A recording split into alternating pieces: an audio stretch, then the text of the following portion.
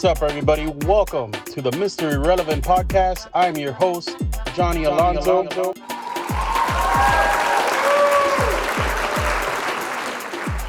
So every Thursday, I want to dedicate my show to my listeners.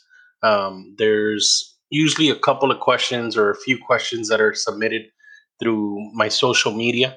And on Thursdays, I'm going to be choosing, one or two, maybe more, depending on the questions. And those are going to be the ones that I'm going to be talking about. I'll give you a shout out while I'm at it. And that's something that I'm going to keep going now every Thursday as well. If you guys have anything in mind you want to maybe for me to elaborate on or discuss, submit it through one of my social media pages, and I'll gladly look over it and address it on next Thursday's show. The first one today comes from David W. He actually had a great question. He asked if the Miami Heat had a chance of coming back in the finals. Now, at first glance, when I saw this question after watching game one, my immediate reaction was no, like it's not possible. But that's not what he's looking for, and that's not the way I do things either. So I just want to start off by saying that the biggest problem here for the Heat is definitely right now their health. Goran Dragic, their leading scorer in the playoffs, and their all-star center, Bam Adebayo, both got hurt. Now, what's crazy is that Miami actually outscored the Lakers during Dragic's 15 minutes of action before leaving the game late in the second quarter. Of course, what happened after that was not the results of both of them getting injured, but, that was part of it. The Heat were outscored by 12 when Adebayo was on the court. So, we can't just totally blame the injuries here because that's clearly not what took place if you saw the game. But their absence was certainly a big factor. Dragic, for example, he's a guy that's been playing all-star level basketball since the restart of the season. He's been a very big factor for them, right? He's made huge plays during the playoffs. Him and Adebayo have been two of the main reasons the Heat have made this playoff run. Adebayo has been great all season with his rebounding, his passing, stellar defense. And these are the only two players on Miami's roster who had seen the team outscored while on the bench. So that alone gives you a good idea of how valuable these two guys are. I don't want to take anything away from the Lakers. They are heavy favorites going into the series, and deservingly so. So going back to the injuries, if any of them are lost for the rest of the series, it's hard to imagine that Miami has any chance at all of winning this series. Their pick and roll combination has been nearly unstoppable all through the playoffs.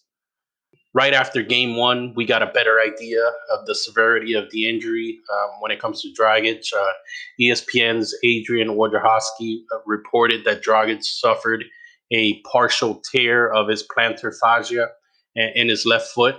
He's going to be evaluated, but that's a tough injury to play through, and I personally don't expect him to play. At the very least, I don't think he'll play game two. There's a very strong chance that he'll be out for the rest of the series. The one bright spot, if there was one yesterday, was Kendrick Nunn. He got extended minutes. He finished with 18 points on 8 for 11 shooting. He had been playing very limited through the playoffs, and this was his first opportunity to contribute for the team. Definitely the first time in the postseason where he scored in double figures, it's crazy because during the regular season, this is a guy that scored double figures. I believe the exact number is 52 games during the regular season. So look at how far into the playoffs before he got an opportunity to play significant minutes, and he did score double figures. With Dragic possibly being out with his injury, the Heat will need Nunn to play well and provide some badly needed scoring. I think Miami needs to add more size to their lineup. At the very least, add Kelly Olynyk back to the rotation. Miami had been playing a small lineup in the previous rounds of the playoffs, especially when Adebayo was resting, but that lineup struggled to deal with Anthony Davis. Guys like Iguodala and Crowder are just too undersized to guard Davis. In game one, Miami was minus 20 with Adebayo on the bench in the first half.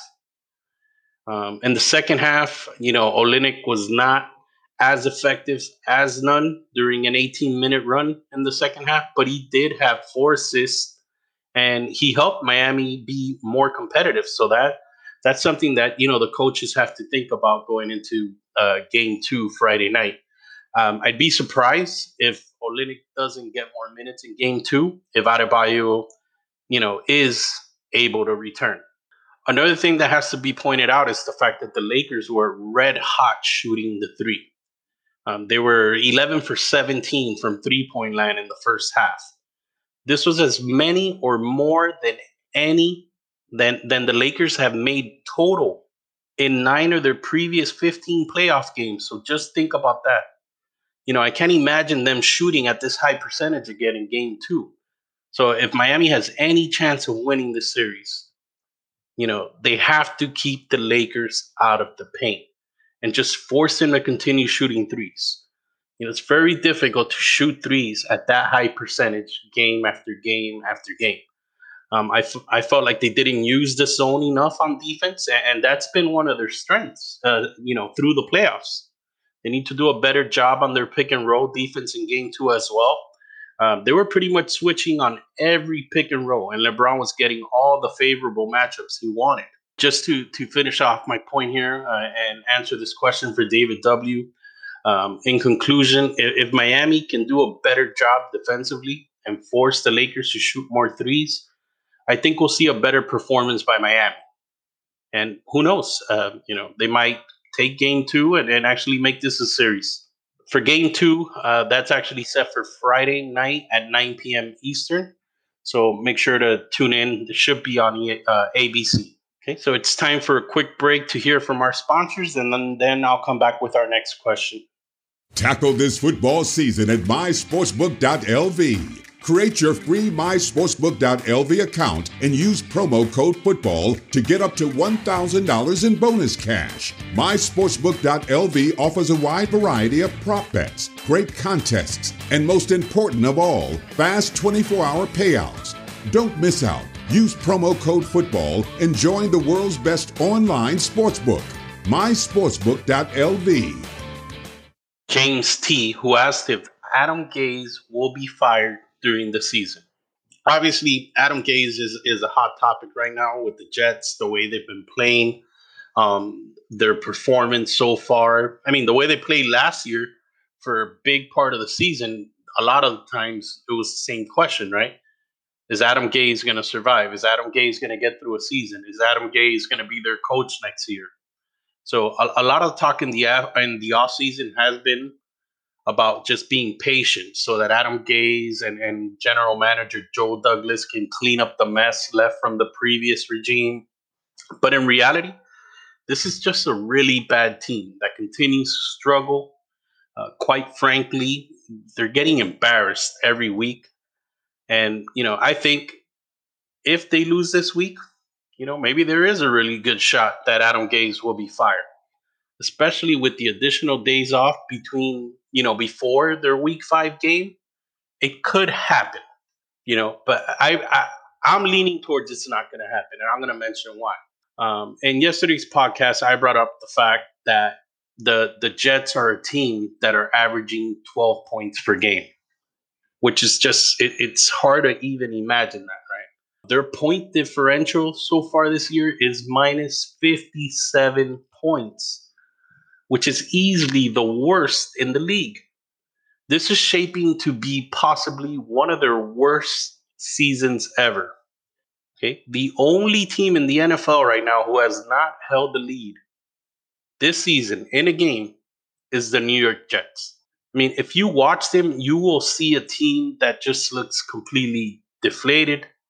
They have no energy or passion. It's almost like they're mentally defeated before the game even starts. Usually, when you watch enough sports, you watch enough football, and you see that, the first thing you think is that the coach has lost the team, that he's got no response. The team is not performing. They're not doing anything. They're not fighting for him. And that's what it's been looking like to this point. I have a good example of how bad the Jets are right now, or how bad they're playing. Okay. They're going into this game basically even when it comes to odds, right? Las Vegas, even. They're at home. Take into account that the team they're playing, the Broncos, are a team with more injuries than the Jets. They're starting a third string quarterback, Brett Ripien, on the road. Normally, in a situation like this, if you are any other team than the Jets, you would be favored by at least a touchdown. So just think about that. Okay. Now, the reason why I'm not fully committing and saying, yes, he's not going to make it through the season is because Adam Gase is someone that was personally picked by the owner of the New York Jets. And that's probably the reason he's still around. As recent as 2 weeks ago, the owner, the Johnson, he came to the defense of Adam Gase, going as far as calling him a brilliant offensive mind. I mean, are you serious? Have you seen that offense? If that's your idea of brilliant, then the problem isn't the coach, right? So because of this, though, and those comments, I don't see him firing him just 3 weeks later from him making that comment. But we've seen crazier things before. I could, right off the top of my head, think of a couple of coaches who have had shorter stints in recent history in the NFL. Johnson also went as far as to mention his evaluation of Gase, that it be based on progress, and if they lose, they will make a second. It's all this crazy talk, right? Basically defending him. But what you got to realize is the fact that if they do lose on Thursday night, it's the second straight season that they start 0-4. That is hardly the definition of progress. I mean, how much more before they just, they say enough? We got to make a change. Now, I do know that the Johnson family has never fired a coach in season. So that's something to take into consideration.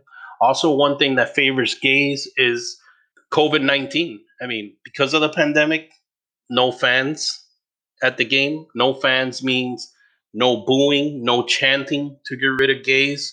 In football in particular, that's something that does help a lot when it comes to an organization making a decision on firing someone. It's not just the performance or how the team's playing, but they take into account the fans, right? They're the ones filling up the stadium. They're the ones spending money.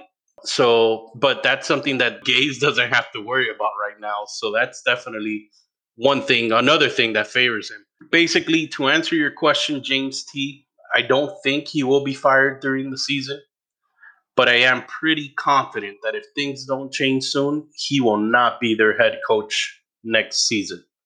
Now, that's going to conclude today's podcast. Don't forget to submit your questions by next Thursday. I will be choosing a couple of questions to answer, and I'll definitely give you guys a shout out. Thank you all for listening. Take care. Have a good night. Johnny Alonso.